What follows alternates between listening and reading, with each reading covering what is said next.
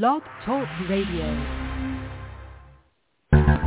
We are the heirs of that first revolution. Will a strong and united America still be a force for freedom and prosperity around the world? America has created the longest peacetime economic expansion in our history. We are the heirs of that first revolution. Good, common sense, and sound judgment of the American people and their essential love of justice. Hi, welcome to the Kudzu Vine for January 22nd, 2023. I'm your host, David McLaughlin. Joining me as always, welcome Catherine Smith.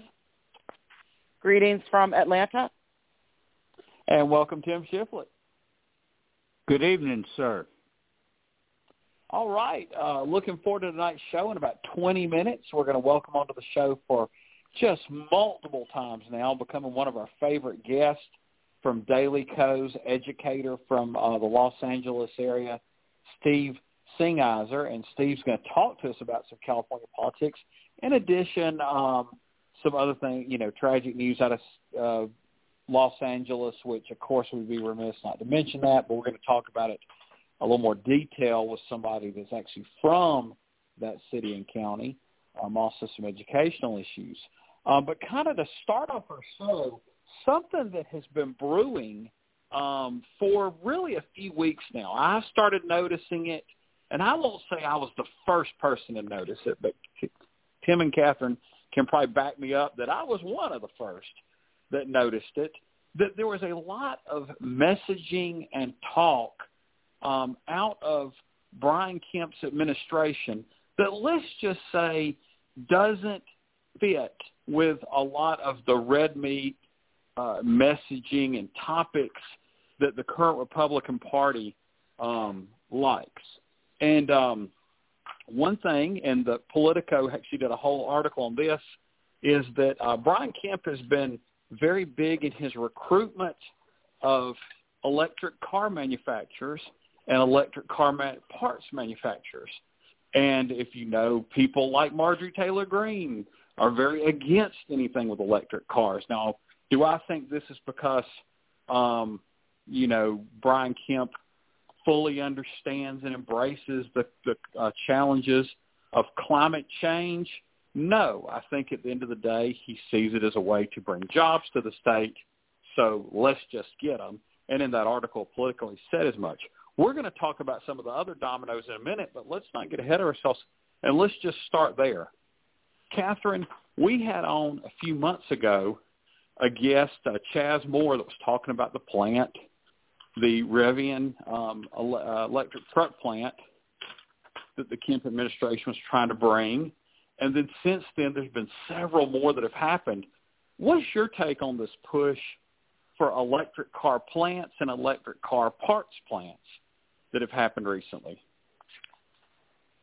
Well, I think you make a good point that it has more to do with getting jobs to Georgia than it does with any embracing of, alternative energy and, the bigger vision of what electric cars provide. But I do think it's I've noticed not just about electric cars. I've noticed that I just think that Governor Kemp is trying to convey a more moderate image. I don't understand the reasons for it, but it feels like that. So, but as far as electric cars and the bigger picture, I think this has more to do with jobs than with, embracing that vision. Yeah, and a job's not a bad thing. No, it's not a bad job thing at all. is good. And really that playbook was started under Democrats decades ago. Before any of us were even born, William Hartsfield was attracting, the Air Postal Service as a hub from Atlanta. Well, Tim, what's your take on, just the electric car part of this? Well, I think the same thing that y'all do is it's all about jobs. It's also very good politics right now. And if there's something I think this governor's pretty good at, it's sniffing the political winds to see which way it's blowing. And, he's laying the groundwork for something else. This is one part of it. It's a very big part of it because it's going to be a lot of jobs and a lot of money, and in a lot of places, not named Atlanta and that sort of thing. So, I'm glad he's doing it. We can always use the jobs. We can always use the revenue that'll be provided by those large businesses being here. So, if he reaps a political benefit from it, he's certain. I have to grudgingly say he's certainly earned it.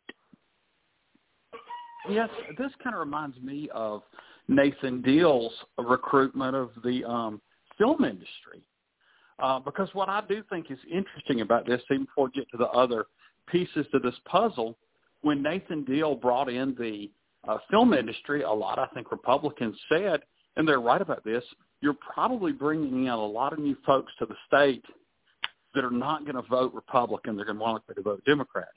And then I think the same thing may be happening with the electric car plants. Maybe won't bring as many workers in, but it may get people to rethink this reflexive notion of, if it's not gasoline powered, it's bad.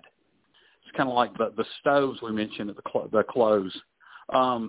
If it opens people's minds up to other things and they start to reconsider positions that they're supposed to hold, that softens their political stances. So it's very interesting in that vein. So let's talk about the next part of this.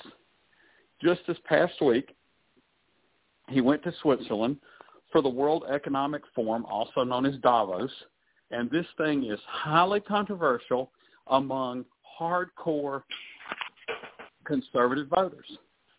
This was something that, I think in the past years when they've had this convention, Tucker Carlson on Fox News has done segments decrying it. Brian Kemp went to this event, and I don't know how many other Republicans even thought about doing that. Tim, what was your take on his decision to go to the World Economic Forum? Well, let's look at the big picture with that. Number one, first of all, the reason any elected official goes over there is to hopefully talk to the right people that can provide business to his district, state, country, et cetera, and also it's people he can meet that, might accept imports from us, because the state of Georgia certainly exports some stuff, and so it's a good two-way street to meet. And if I was any governor, big city mayor, something like that, I think I'd head over there. And he doesn't have to pay a political price by doing that. Number one, he doesn't have to face Georgia voters again as the governor. And he's already proved he doesn't have to worry about Donald Trump or anything Donald Trump's going to say or do to him. He's dealt with that as well. He can begin thinking now about laying groundwork for what he wants to do next. And all of this economic stuff that he's doing is part of it. He is building himself a resume for the next thing that he's going to do. Yes. Catherine, I'm sure you're familiar with both Davos, the actual event, and Davos, the narrative that a lot of the conservative conspiracy theorists come up with. What's your take on a Republican governor that we saw, just over 4 years ago talking about rounding up illegal immigrants in his pickup truck and pointing a gun at his daughter's boyfriend? Different take, isn't it? Yeah, well, I think Tim is absolutely spot on correct. This is Brian Kemp preparing for whatever his next role is, whatever it might be. I mean, we can all speculate about what that could be, but I think he's preparing for that. He's he's making himself available to talk with these world leaders and, financial leaders, as well as obviously working to bring business to Georgia. But I think it has a lot to do with preparing himself for what's next. Yeah, and we'll get to that, if not tonight, some other time, what might be next, because it's still a ways down the road before we know that for sure. So now, the next piece of the puzzle, we still got two more.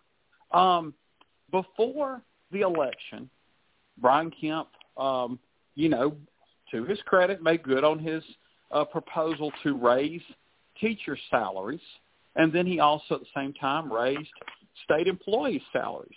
Now, before the election, you're thinking, well, he's just trying to get people in his camp that might be, or to vote for him, at least in the primary against David Perdue, that might be a little more friendly, possibly keep him for the general. But now there's no election. Tim, you made it clear he's not going to face the voters again. So he then announces in his State of the State address he wants to give a pay raise to teachers, $2,000 again, pay raise to all state employees, $2,000 again. These are government workers. Now, if you want to shrink the size of government so small that you can drown it in the bathtub, giving government workers all this extra pay doesn't sound like that, does it? What do you think the angle is here? Who are you asking me? Oh, I'm sorry. I apologize, Tim. I had said your name at some point and then forgot to say it again. Okay. Well, he's building his chops with a broad base of voters, guys. I mean, he can do this stuff. He can adopt a more moderate stance on a lot of stuff and still feel that he sufficiently appeals to conservatives because of things like, his touting the early opening of the state during the COVID crisis, for instance, very popular with conservatives. He fought against the Medicaid expansion, very, very popular with the most conservative voters. Guns, of course, we know where he is there. Not only with the talk, but with the legislation that he followed through with. And, of course, he's talking the most popular thing, the tax cuts and the rebates. So he can live the best of both worlds. He's getting it done, too, guys. I mean, he really is getting it done. Pay raises for teachers and state employees, you think, wow, that's odd. But look how many tens of thousands of teachers there are, not to mention the tens of thousands of state employees. And every one of them has a family, and everybody is kin to somebody or knows somebody that's a state employee. And a lot of these state employees, like I've got a relative with the state highway department, and he lives in Rockmart, not a big town. It's where a lot of state employees live. He can touch every part of the state with this, including the most conservative voters. And who's going to be opposed to a pay raise for their neighbor who teaches, high school English or something? I don't think anybody really is. So he's pushing the right buttons. Well, the Republican Party, a lot of them want to vilify teachers, but, that's a whole other discussion. But, Catherine, a lot of times when there's a budget surplus, which is the case here, there's still a budget surplus. A lot of this is, still some of the COVID money that came through. The Republicans wanted to cry and then take in on the state level and spend. But a lot of times when Republicans see surpluses like this, they decide to have tax breaks, more and more tax breaks. If you give money to state employees through raises, you can't have as generous a tax cut, which Republicans always love. Do you see that there's a little bit of a shift from traditional Republican thinking here? Yes, but I think, again, I've got to agree with Tim. This pay raise for, especially the one for state employees, is so far-reaching. I mean, teachers too. I mean, there's teachers in every county, right? It's so far-reaching that it really does give him a lot. It's a good message for him, and a thing that people will remember. That, like, when 3 years or 4 years from now, when he's doing whatever he's going to do next, this will not be forgotten. Pay raises are often, we remember when we get. I mean, it's a for some of these people, it's a pretty big raise. So I think while it may veer away from some conservative, especially ultra-conservative values, I also think that it's a populist move that secures support for him across the state. So, yes, and I guess the last piece of this was just this past week, a move to take back some of the cuts that Nathan Deal, the previous Republican governor, made to Hope. It's going to more fully fund Hope Scholarship, and he got praised by multiple Democratic elected officials on this one. Stacey Evans, I know, who had been involved in the past time, was very critical of Nathan Deal. I want to even say the Democratic leader of either the House or Senate actually praised the move as well. Catherine, how surprised were you by, actually undoing what Nathan Deal had cut before? I think it's great. And I think, everyone in Georgia appreciates the Hope Scholarship, I think. And especially, increases to it. I'm not sure that it's viewed as going back on something that Nathan Deal did. I don't think I haven't seen that in the messaging, but maybe I've just missed it. But I was surprised to see some quite, liberal, progressive Democrats praising him. And again, this is, it's really good for Georgia to increase the value and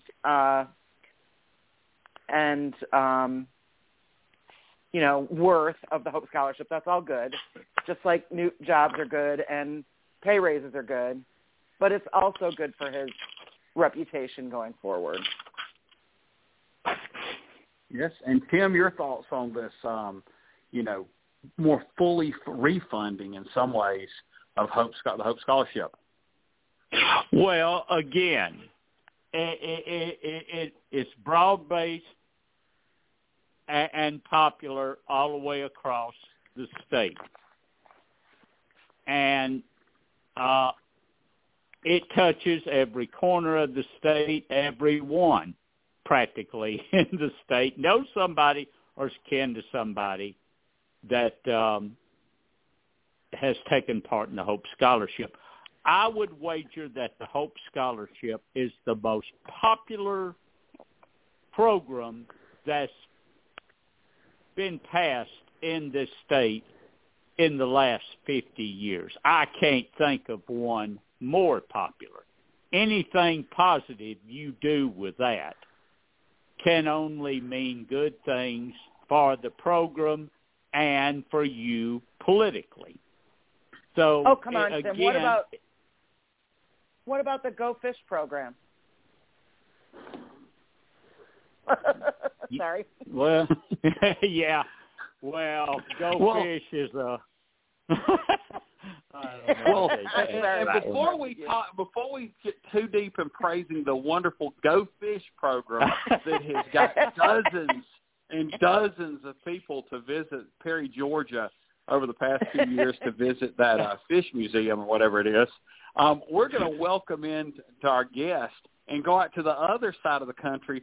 Welcome back to the kudzu vine, Steve Singiser. My apologies, Steve. No, you're good. And I'm just chatting. You know, if I seem a little distracted, just know that I'm checking Southwest Airlines to see if they have direct flights to Perry, Georgia. Because if there's a fish museum, that's where I'm going to be. Yeah, I think you can actually. It's some interactive stuff, and you can actually fish. So, yeah, because I tell you what, I knew you were from Los Angeles. I thought if the Rams or the Chargers were playing, we might kind of had you. But since it's up further north, the game zone, we might be okay. Well, Steve, I hate to, bring up a tragedy right off with you, but since you're actually in the county in which this occurred, we heard overnight, I guess, at least those of the East Coast overnight, that there was a tragic shooting for a Lunar New Year festival in an area that on the map it looked like it was east of downtown L.A. Kind of tell us what you can about it. Yeah, it's kind of dominating the news here. They even broke into the halftime shows of the football games to give updates. Monterey Park, I got to tell you guys, I literally just drove through there Thursday night on my way to my brother's football banquet. Monterey Park is just about 5-10 miles east of downtown Los Angeles. It is a predominantly Asian community. For those who've never been to this to the LA area, there is a heavily Asian community, a very close-knit Asian community that is spread out among several communities just to the east of Los Angeles downtown area. Monterey Park, Alhambra, San Marino, Temple City, that area. For those of you who've been out here might know the area casually. It looks like someone went to one dance center that was holding a Lunar New Year celebration, killed 10, wounded another 20, wounded another 10, 20 casualties total, and then went to another one in Alhambra, which is just the next town over, intent on doing the same thing, but actually got rushed and disarmed and was able to make an escape, and they were able to get a description of the gentleman who may not be alive anymore. I did not catch the latest news before I came on to talk to you guys, but as of about 3 hours ago, they had surrounded a vehicle in Torrance, California, which I got to tell you guys, candidly, not trying to give away too much of my personal info here, is a stone's throw from where I live. And the shopping center where they found this car is one that my daughter is actually planning to go to today. And may yet still, because it's very hard to separate my daughter from shopping, but that's another story for another time. But they had the area roped off where they found the van, and the person inside was no longer living. Now, whether they were shot by someone else or it was self-inflicted, still not known. But the suspect looked to be an older gentleman. The police did identify him as an Asian male. They're not sure what the motive was, or it is being investigated as a possible hate crime. Although the victims and the suspect were both of the same general race, we don't know much more in terms of details yet about what might have been the motivation behind this. But it's just, as Pat Harvey, who is an icon here in local TV news, guys, as she just put it 5 minutes ago before I came on with you guys, this is I think her counting was, this is the 33rd mass shooting. And I'm sitting there listening to her talking. I'm going, oh, she's going to get it wrong. She's going to say 2022. It's not 2022 anymore. And then she said, it's the 33rd mass shooting in 2023, which is only 22 days in. And I'm reminded, mournfully, in fact, of the, I think it's an Onion or a Dark Side. It's one of those satirical pieces that says, I think it's The Onion, that says unthinkable, unprecedented tragedy happens once again in the only place where it happens. You know, it's just, it bothers me immensely that there have been now 3 mass shootings in this country that I know someone that was at least tangentially connected to it. That's how common they are. Mm-hmm. So sad and so tragic, and unfortunately, I can't think of how many times we've had to discuss one of these tragic events on the show, and you just know it'll happen again because nothing's being done to change it. Well, Steve, when I invited you on, I plan to talk to you a lot about California politics and good news. Tim and Catherine are planning on doing that. But another story came up, and the last time we had you on, we talked about education issues, and this is from Florida, and I think we discussed how, Ron DeSantis' complicated relationship with educators and higher education and everything else, or really, I guess he uses them more as a political football, and he's done it again. There's another AP course on African-American studies that I can't tell if it was going to be piloted across the country or it was going to be piloted as Florida as one of the states, but he turned the class down because he feels it's racially divisive, which just, is, pretty bizarre, mind-blowing. I know you teach social studies at the high school level. I think you even teach AP classes. What's your take on what Ron DeSantis has done with this particular announcement? I do teach high school social studies AP. I teach AP American Government and AP American History. And the funny thing is that we actually this week as a social studies department at the local high school where I teach in suburban Los Angeles here, we were talking about the state of California, quite the opposite of Ron DeSantis, is actually looking within the next, I think it's in the next 3 years, I think it has to be done by 2025, a mandated ethnic studies course of some description. All California high schools have to do some form of ethnic studies, whether that be a African-American studies class or if it is a sociology class, or it doesn't even have to properly understood be social studies. It could be an English class that looks at literature from underrepresented groups or whatever the case may be, but some form of ethnic studies.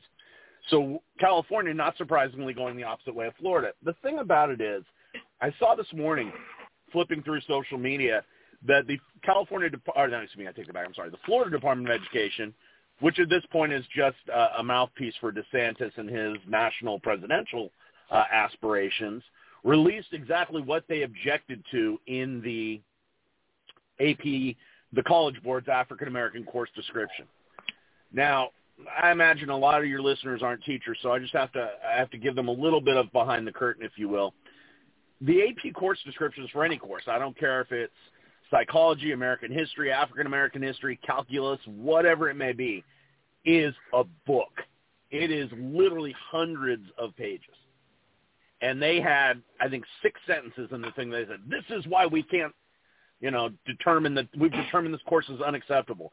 6 sentences that probably would have had to be about a 175-page course description. That's showing me that you're looking for things to object to. It's par for this man's course. He has decided that his lane to the presidency, I'm sure, is his eventual aspiration. I mean, I don't think anybody at this point doubts that. But that his lane is he's going to take all the culture war rhetoric that Trump made mainstream, and he's going to do it in a more competent package. So he's going to do all the culture war stuff that Trump talked about but never actually was really able to do. And he's done it against, if he wanted to genuinely piss me off, I don't know if piss me off is a phrase I get to use. I don't know if I just got beeped or not. Personally, he's doing a great job because his 2 biggest targets are social studies teachers and LGBT people. And lo and behold, here I am, a social studies teacher with 2 LGBT kids. So, yeah, if he wanted me to, hate his guts, he's doing a great job. Well, and I think what's even sadder for the children of Florida is that so many of the educators, and probably even more so the higher education professors are just going to stop teaching or leave the state or what have you. And I'm reminded of the scene in Waterboy in which Henry Winkler's character, the coach, leaves practice and leaves them with Farmer Fran, and the practice goes sideways. Farmer Frans are going to be all over Florida classrooms in a few years if something's not done to make the profession more respectable in that state. And if you ignore your education, you're ignoring your future, and that's just not a good place to be. Well, Steve, I've asked you about non-California electoral questions. I think Tim may have another question as well that's not California-based, but I think Tim and Catherine have more of those. So I'm going to turn you over to Tim, then Catherine. Sure.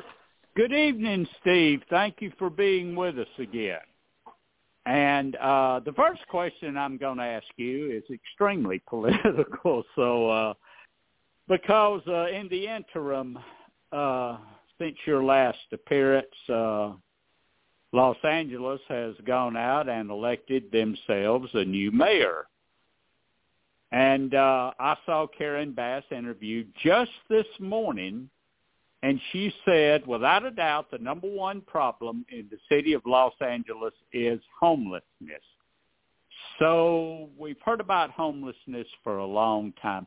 What's being done about it on a local and state level out there, and what more politically can be done, and by whom? That's a great question. If I knew the answer to that, I might be mayor of Los Angeles. But, you know, it's an issue everywhere for sure, and it is an acute issue here in Los Angeles. I was just yesterday. I know I'm going back to a far earlier point of the conversation, but I'm actually neither a Rams nor a Chargers fan. I'm actually, because neither local team was really in L.A. when I was coming of age, I'm actually a Kansas City Chiefs fan. So I was driving out to my brother's house to watch the game yesterday, and you see encampments under every overpass. I got caught up in a pretty good-sized brush fire in the fall during football season going out to the game, and it was started cooking in an encampment that was underneath an overpass. I mean, it's pretty ubiquitous at this point. I mean, you can go down any downtown street. Now, what's being done about it, there are some things that are being done about it. Actually, a former athlete of ours is part of a county-run program where their whole objective is to meet and assess homeless individuals and families and determine how ready they are to leave the streets, because there is some variation to that. He told me a fascinating story, in fact, that one of the people that they were able to find housing for, the person came in and literally put a tent up in the living room and lived in there. They just weren't – they had been so accustomed to living a certain way that the transition to being housed was awkward to them at first, right? So that's one of the things that's actually being done is these programs of people going in, assessing individually, and pulling people from homeless situations into county facilities. Like one of the things that I'm sorry, I'm stammering a little bit, but I'm trying to find the proper wording here. I can't remember the name of the program. That's what's driving me crazy. But there was a program that was actually started during COVID because homelessness really spiked during COVID. You had so many service workers out of work.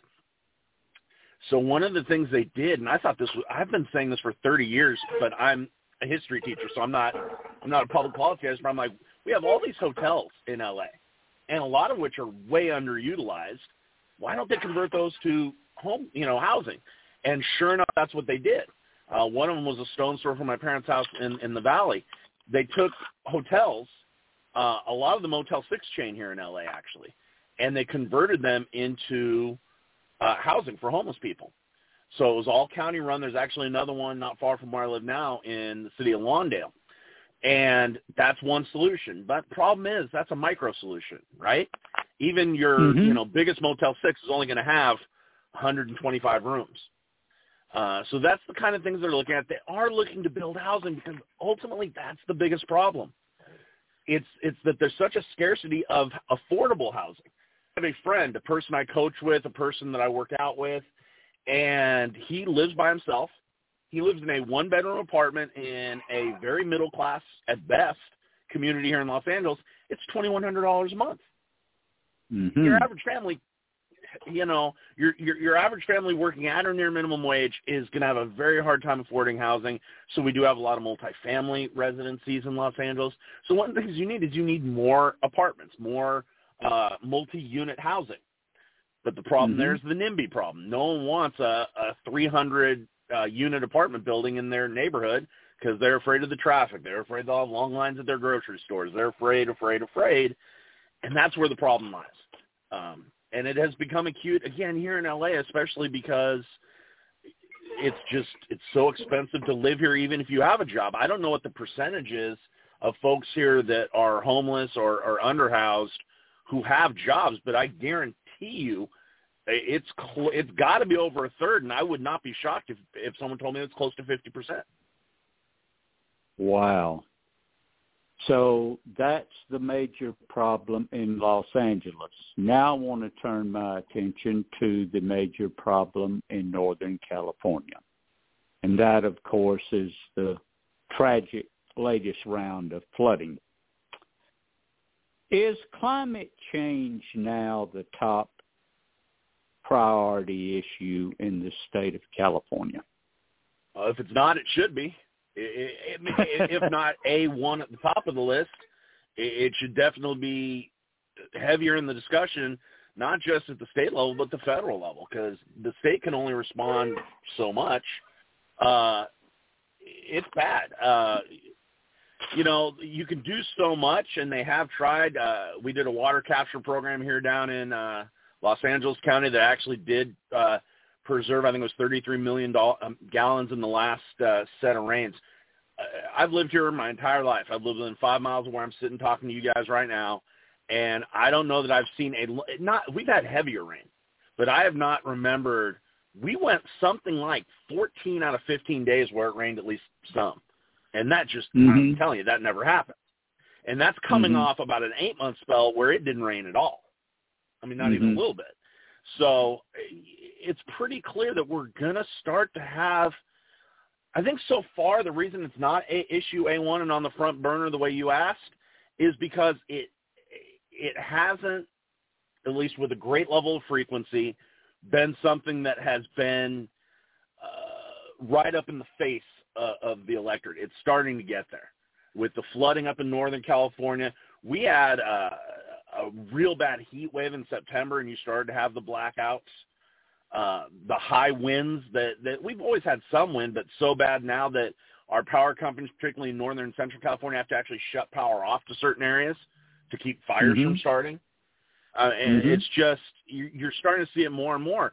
And even things that are nominally good things are still problematic. Like one of the biggest ski resorts here in California, I have a friend who lives up there, they couldn't open for about half of the winter break because they had too much snow. So there was a tremendous fear of avalanche.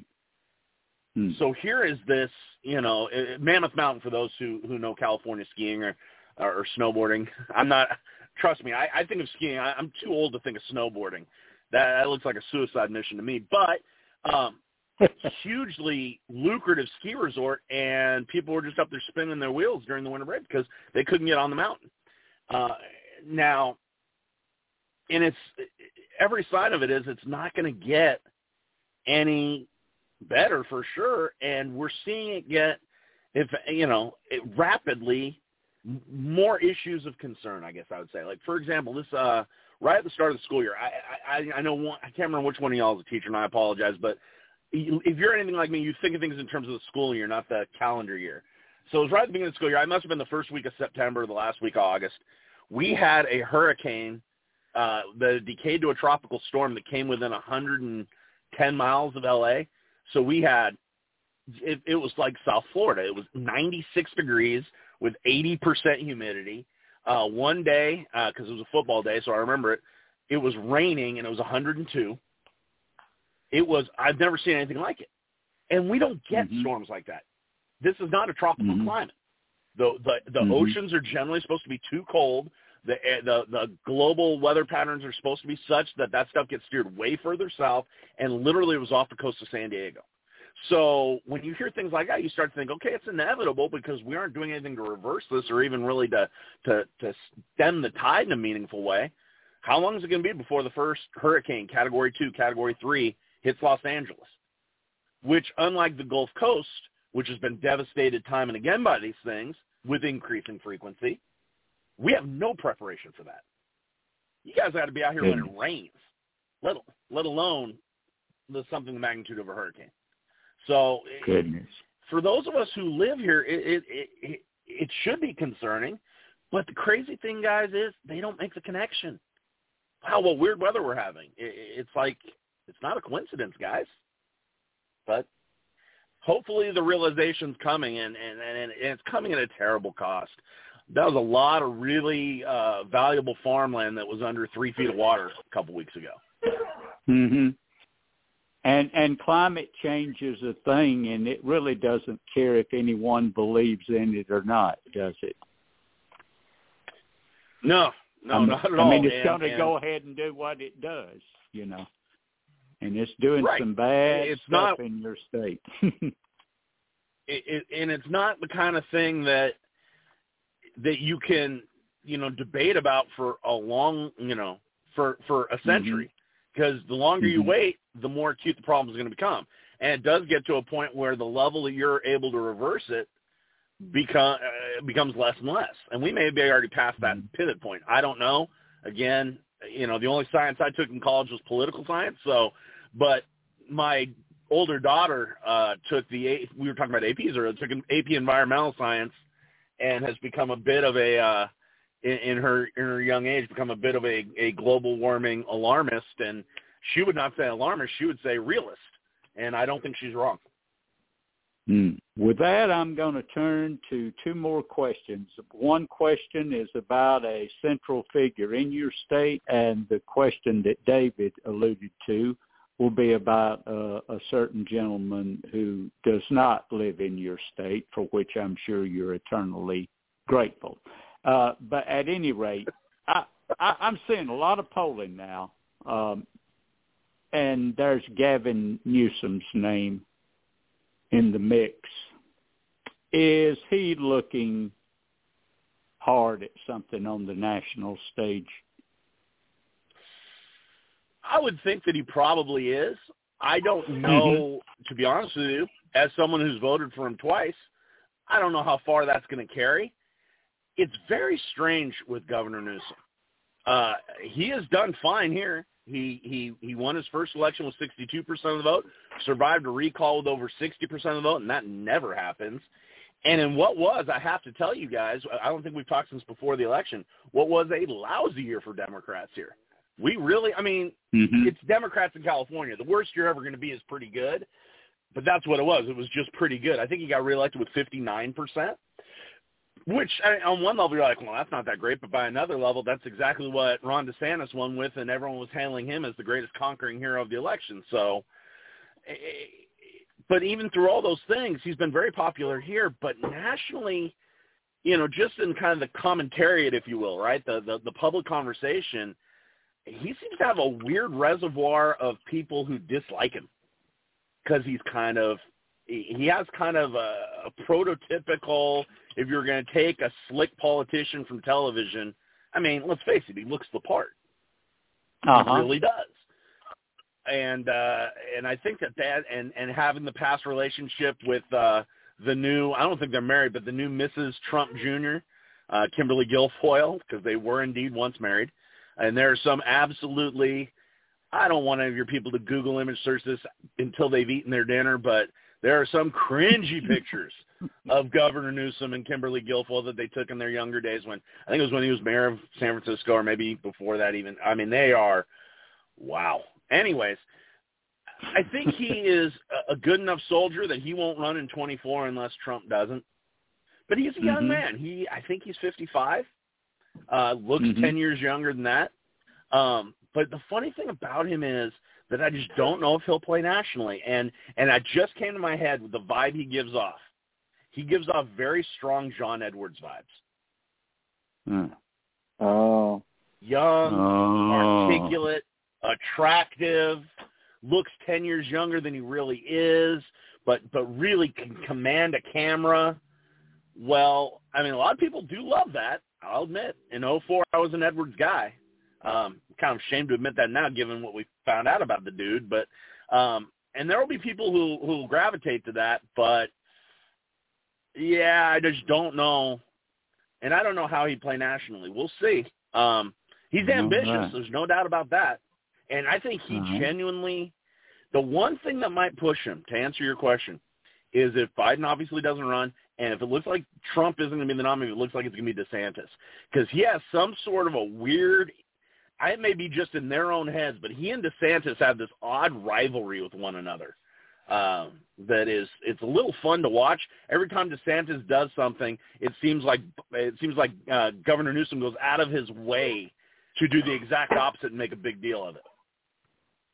Like when they issued the thing about transgender athletes, Newsom gave a speech saying we need to support transgender people. It's like whatever DeSantis says, he's ready to come back there and smack him around. So I think that would be the kind of thing that might get him to go.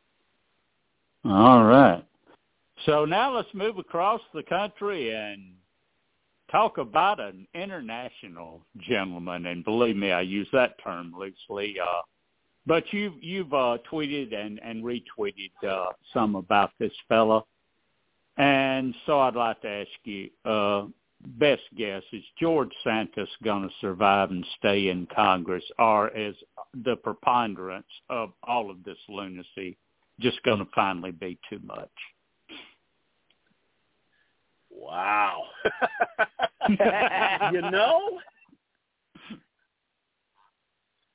I'm going to explain my answer, so it's not just the weakest cop-out I've ever given you guys. I don't know. It's a brave new world out there. I think no one can make him resign, and there's no recall of a federal official. So he's going to have to feel enough heat to walk away. I honestly thought the drag queen thing would do it. I really did. Because if there's anything that makes you persona non grata in the Republican Party in the year of our Lord 2023, it's being anything related to anything even in the same county as transgenderism. And this guy being a drag queen from way back on top of already being LGBT, I thought that would end it. But it didn't. He, immediately tried to hand wave it away. I think the quote was something that was just amazing. Something like, I'm not a drag queen. I just had fun at a festival being a drag queen. It wasn't he had fun at a festival getting cotton candy and going on the tilt-a-whirl. He was being a drag queen. But again, all that has to happen is, he just has to not resign. And I think we've seen that this guy is utterly shameless. So I don't know. What I will tell you is he's dead meat come the next election. I mean, he is. He'll get waxed in the primary. He's done enough to embarrass that area, which has got a lot of older voters that don't, and the Republican voters there are hardcore. And if he somehow manages to survive the primary, which he won't, because even the Nassau County Republican chairman said they want him out. But even if he were somehow against all odds to survive the primary, he'd get waxed in the general because he barely won to begin with. So his career is 2 years at best no matter what happens. But I just don't know what's going to make this guy resign. He's been humiliated on every conceivable level. Well, you know what? I take that back. There's one way that he may have to resign against his will. And there are a lot of people on the left that have been bringing this up, and maybe some of you are even thinking about it. If it's proved he's not an American citizen. And there is reason to believe that may be true. If he never got his citizenship after living in Brazil, that's ballgame right there. He can't serve it. It's not even a matter of choice at that point. So that's the only thing that's going to take him out. So let me say I don't know. Let me couch it. If it's proven he's not a citizen, obviously it becomes a moot point because he's done. Aside from that, I don't think he'll resign. I just don't think he will. All right. And with that, there's a lot more California stuff about the U.S. Senate and such as that. I'm going to send it over to Catherine to work on it with you. Catherine? Hey, thanks for being on the show tonight. It's good to hear from you again. We need it's great to be here. What's happening with the U.S. Senate in California. As far as I know, We haven't gotten any resignation news, but we do have people stepping forward saying they're going to run. So what's going on? Yeah, that's interesting, isn't it? I think there may be a very subterranean sign of the level of respect that some of the members of the House have for Dianne Feinstein.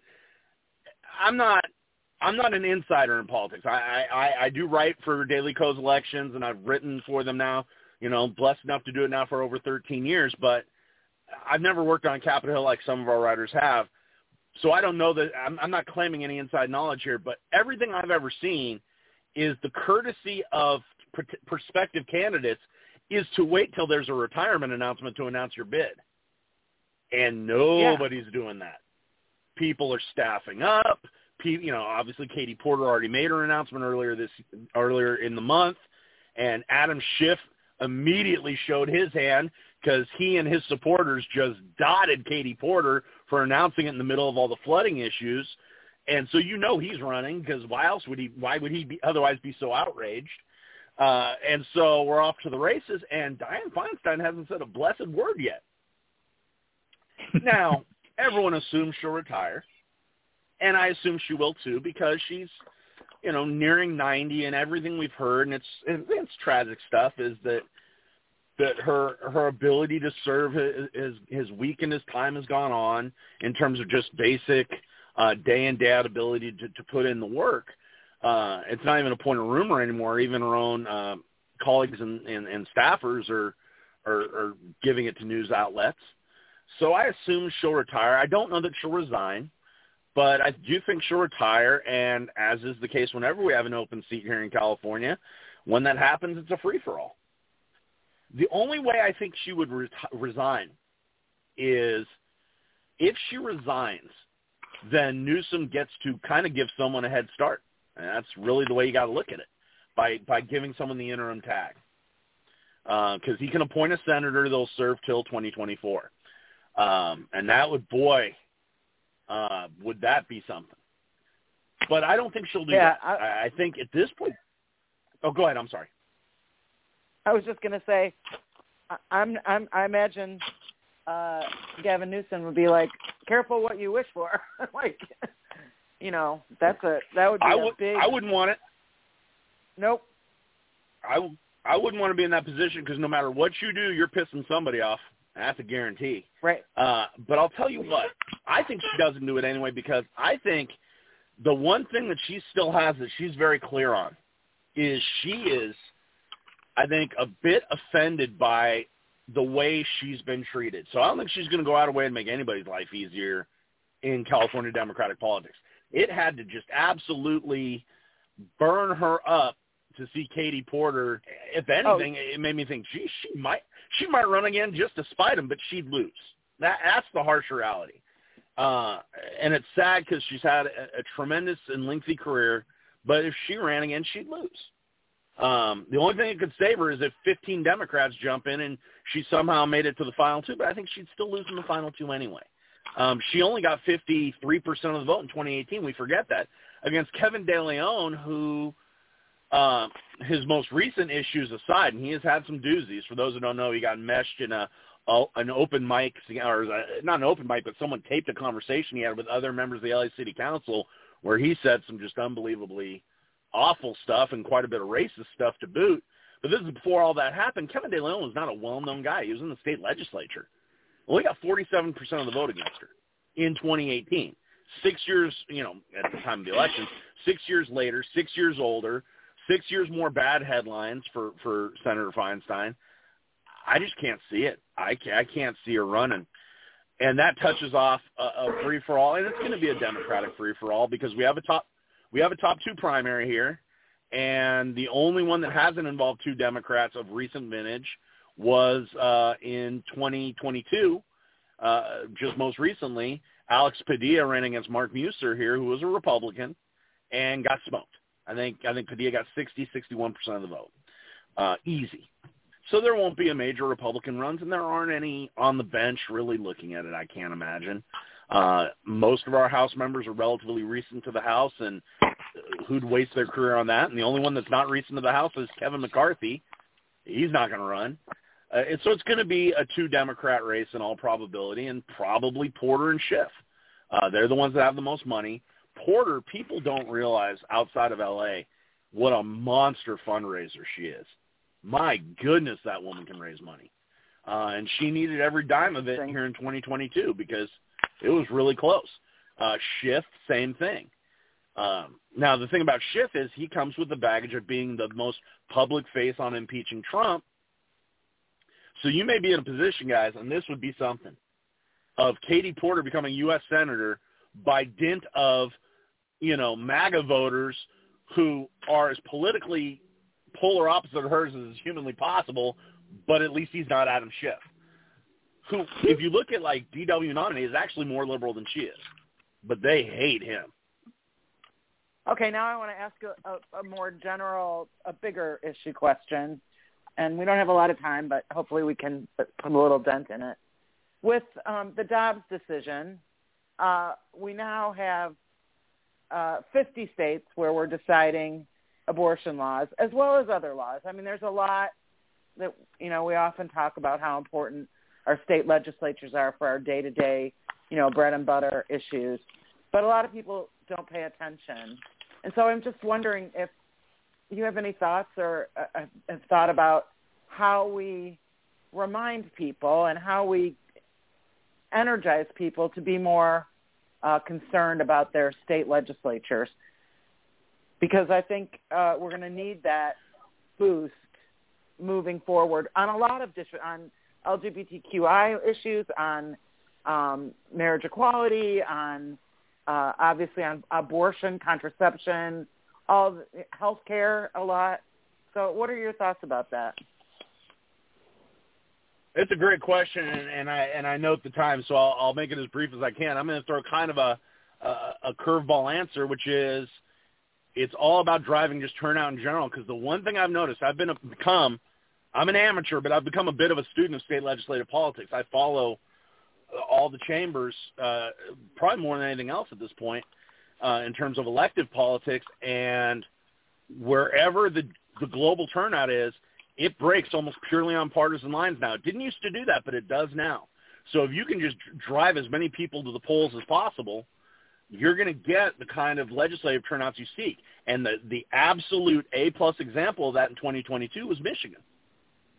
Michigan turnout was immense, and Gretchen Whitmer won easily. Way easier than I think most people thought she would. It was a double-digit win, or almost a double-digit win, and the Democrats took control of both chambers in Michigan for the first time since I was in grade school. Contrast that with, I hate to say it, and I alluded to it earlier, California. We didn't do terribly here, gained a couple seats in the assembly, but that was more a product of the redistricting here, which slightly favored the Democrats. Turnout here was terrible. It was less than the recall election the year before, because there just wasn't a real sense that there was a lot at stake. So if you drive overall turnout, to use the Field of Dreams on, if you build it, they will come. If you build a reason for people to come to polls at all, they'll go all the way down that ballot, and they'll get you the state legislature you deserve. Hmm. The question is, how do we do that? But you're absolutely right.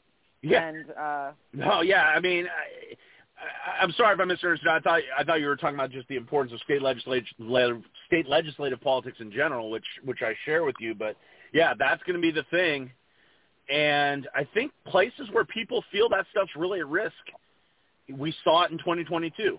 Pennsylvania, yeah. Michigan, even Georgia.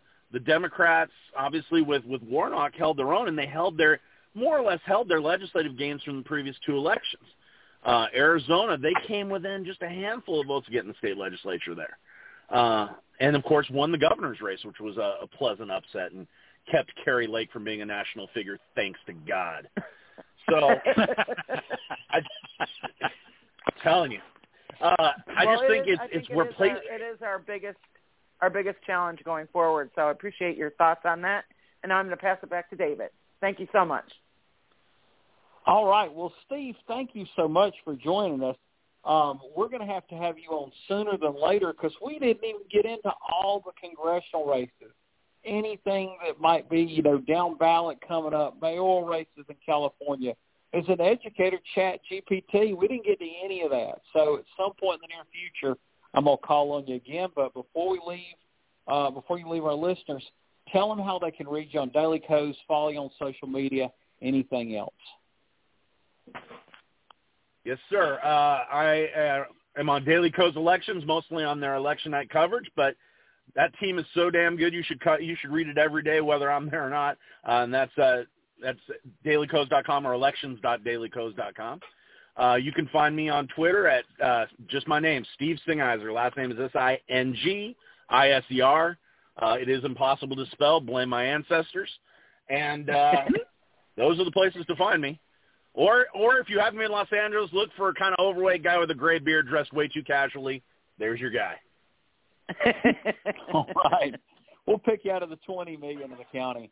Well, Steve, thanks again for coming on the show. Come on, it's only 10.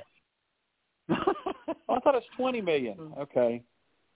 Yeah, no, county's only 10. It's the same number for a county.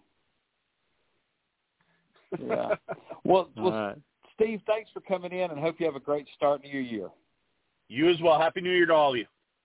Thank you, sir. All right, Steve Singiser. Always glad to have Steve on. So much great knowledge and content. You can tell he can talk about just almost any subject, seemingly, with the political world. But we have another great show next week. Jeff Singer from Daily Kos, which Jeff hadn't been on the show in a while, but used to be on all the time. We're getting Jeff back in, and one of the places Jeff's lived has been Louisiana, so he's always welcome to talk the odd-year governor's race they have coming up, so we're going to be excited to talk to him. That will be Catherine and I, because, Tim, you're going to be on break, correct? Yes, sir. I'll be out of the state next week. So it'll be just Catherine and I and Jeff, and then we may end up throwing in a guest host. We'll just see what the week holds. But until then, been the Kudzu Vine. Good night, Good guys. night, y'all. Everybody. We are the heirs of that first revolution. For a strong and united